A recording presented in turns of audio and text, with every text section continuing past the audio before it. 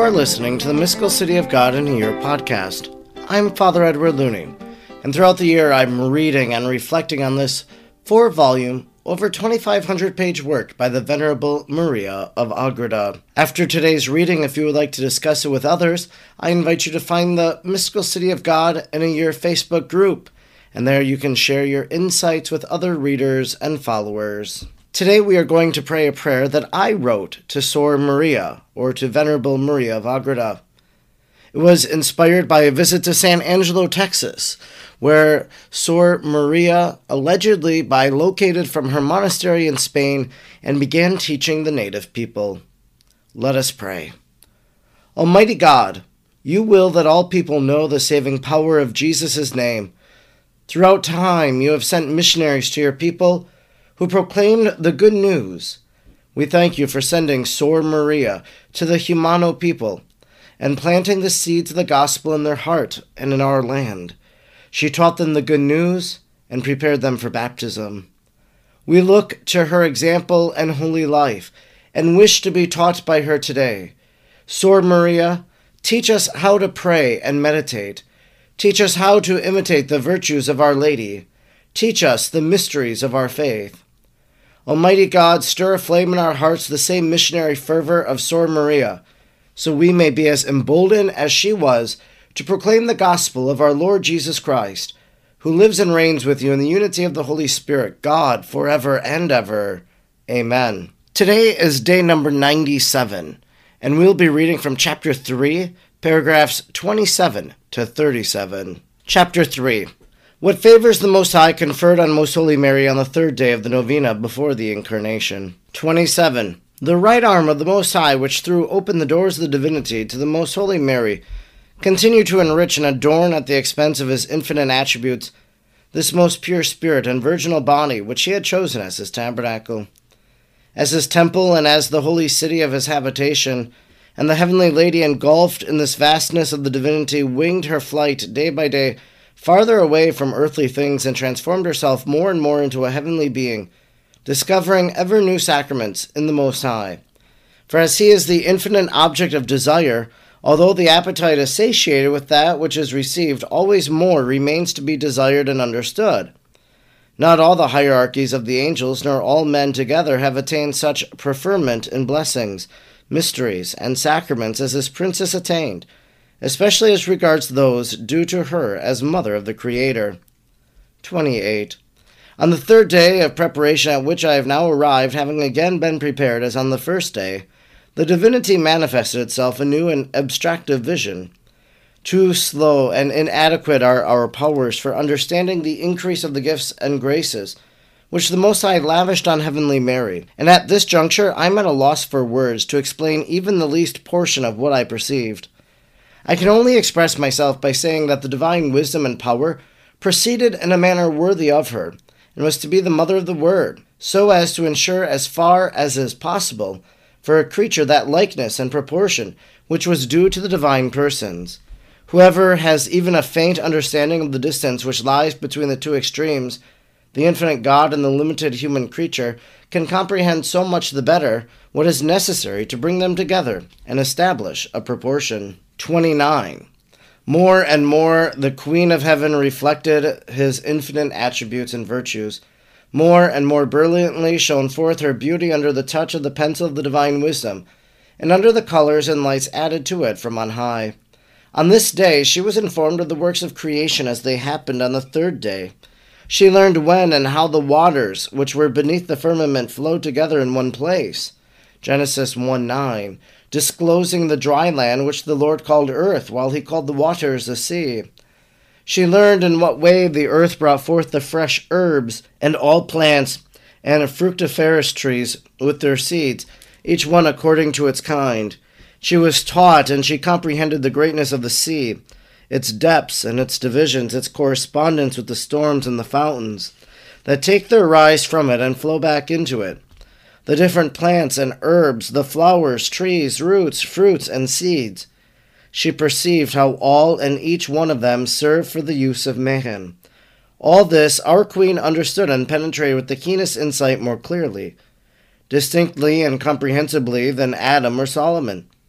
In comparison with her, all those skilled in medicine in the world would appear but ignorant, even after the most thorough studies and largest experience. The Most Holy Mary knew all that was hidden from sight, as Wisdom says, Wisdom 7:21, and just as she learned it without any fiction, she also communicates it without envy. Whatever Solomon says there in the Book of Wisdom was realized in her with incomparable and eminent perfection. 30. On some occasions, our Queen made use of this science in order to exercise her charity toward the poor and needy, as will be related in the sequence of this history. She had it under perfect control, and it was as familiar to her as the well-trained musician is with the instrument. The same was true of the rest of the sciences, whenever she found it desirable or necessary to make use of them in the service of the Most High. For she was mistress of all of them more perfectly than any of the mortals who ever did excel in any art of science.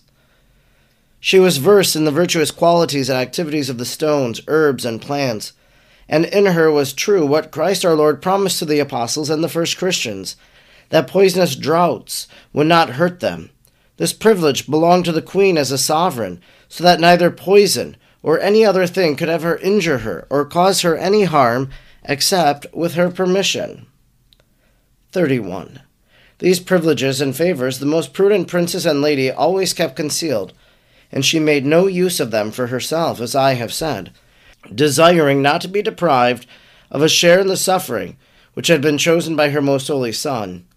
Before conceiving him and becoming his mother, she was inspired with divine knowledge and science concerning the passibility of the Word made flesh. And when she became mother, she saw and experienced this truth in her Son, and Lord himself.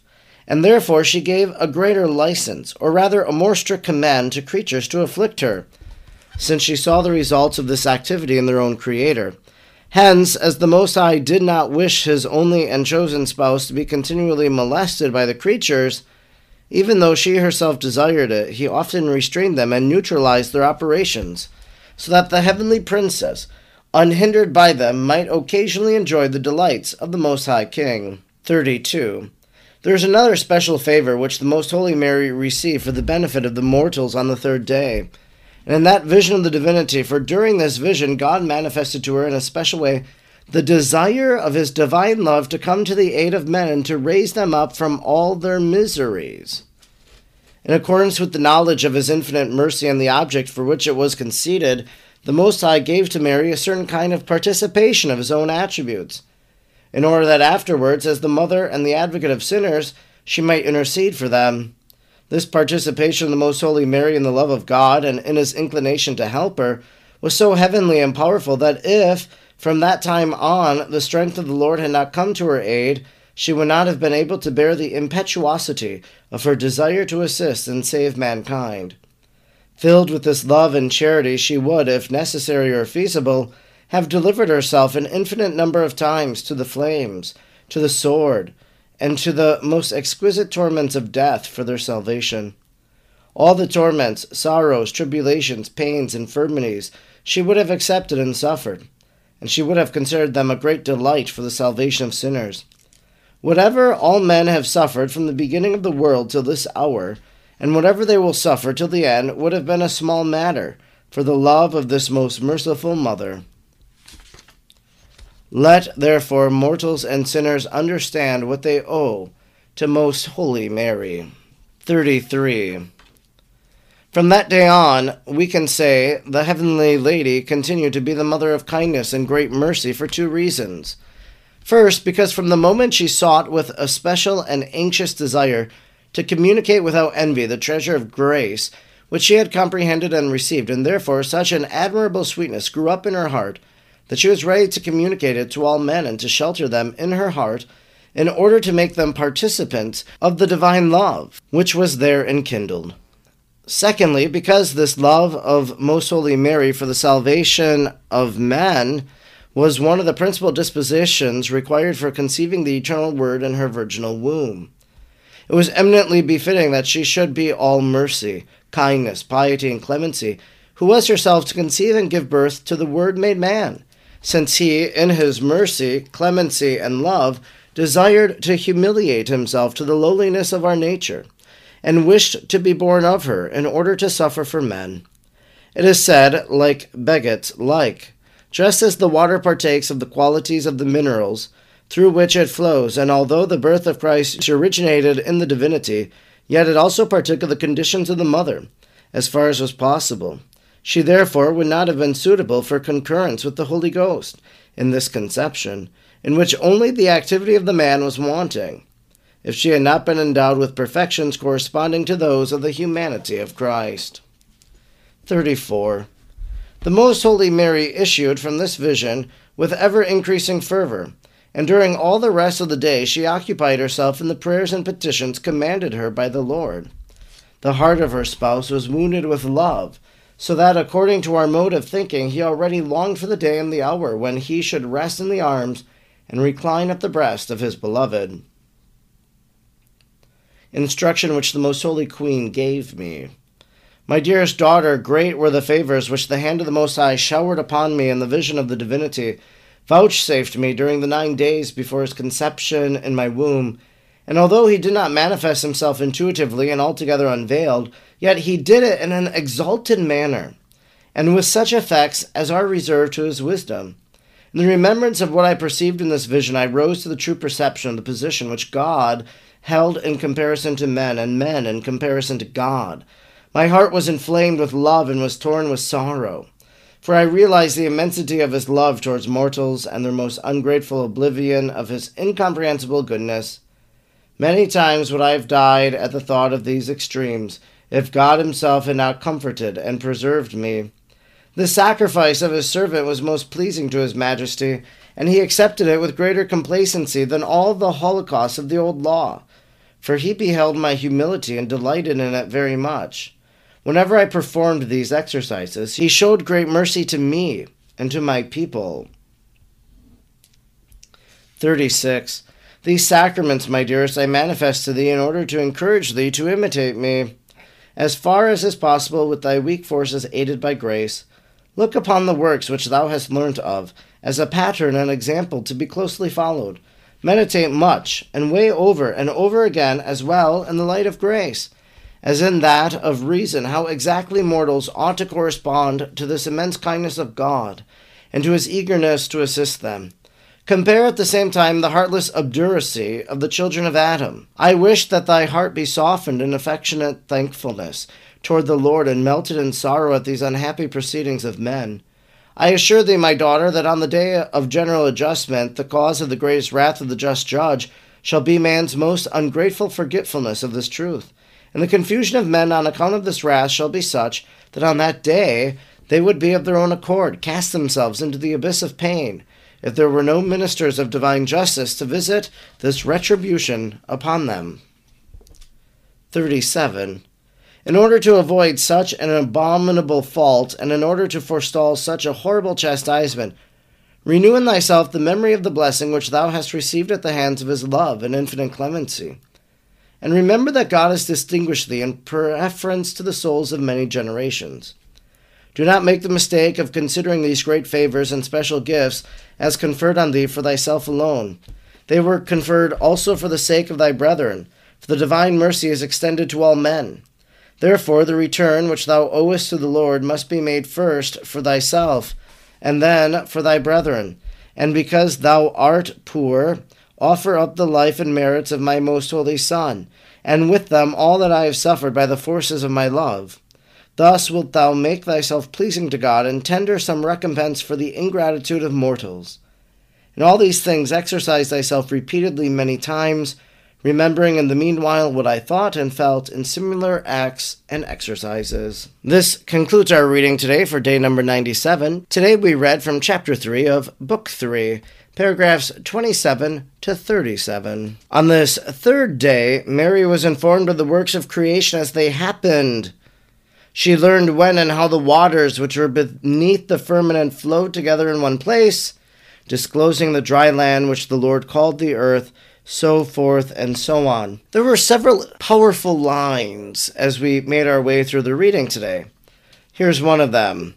In comparison with her, all those skilled in medicine in the world would appear but ignorant even after the most thorough studies and largest experience.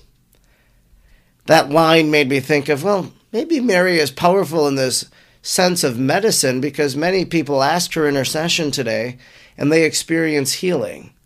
That people pray to Our Lady of La Leche and infertile couples suddenly conceive a child when they were told they could not. That people visit a shrine and they experience a healing from cancer or a heart problem or something along those lines. That in ages gone past, people have left crutches. So Mary is a great medicine woman in a sense. She has this knowledge because she has that relationship with her Son and is able to obtain these things from the Most High. She found it desirable or necessary to make use of them in the service of the Most High, to put everything at the service of God. That's another thing. We hear that today, and so as we look at our life, as we look at our day, as we look at our week, how can what I do be put at the service of Almighty God? For during this vision, God manifested to her in a special way the desire of His divine love to come to the aid of men and to raise them up from their miseries. This is the desire of God, that He sees our miseries, He sees our miserable state, He sees the condition we're in, and God wants to come and rescue us.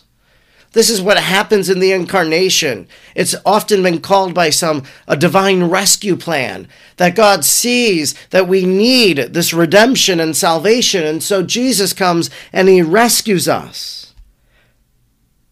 The desire of His divine love to come to the aid of men and to raise them up from all their miseries. Well, God wants to lift us up from all of these situations in our life. Therefore, such an admirable sweetness grew up in her heart that she was ready to communicate it to all men and to shelter them in her heart in order to make them participants of the divine love which there was enkindled. She wants to shelter them in her heart.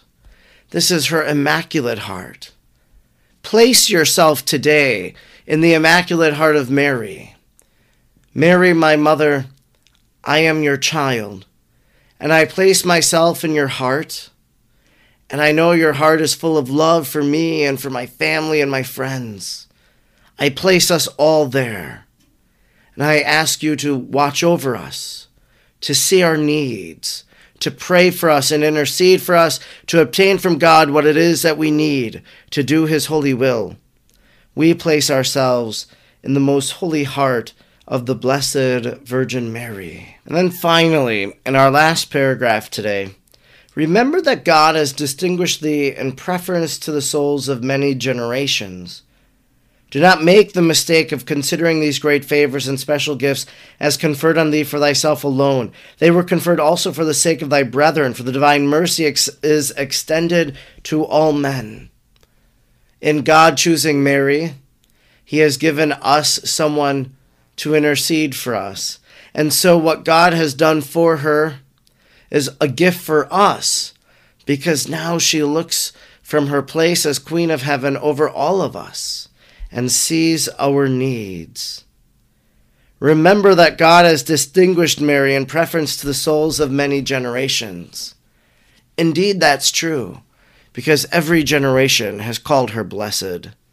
I'm Father Edward Looney, and throughout the year I'm reading and reflecting on the 4 volumes of the Mystical City of God. I'm grateful you joined me today, and I hope you'll join me again tomorrow. May God bless you, and Mary pray for you.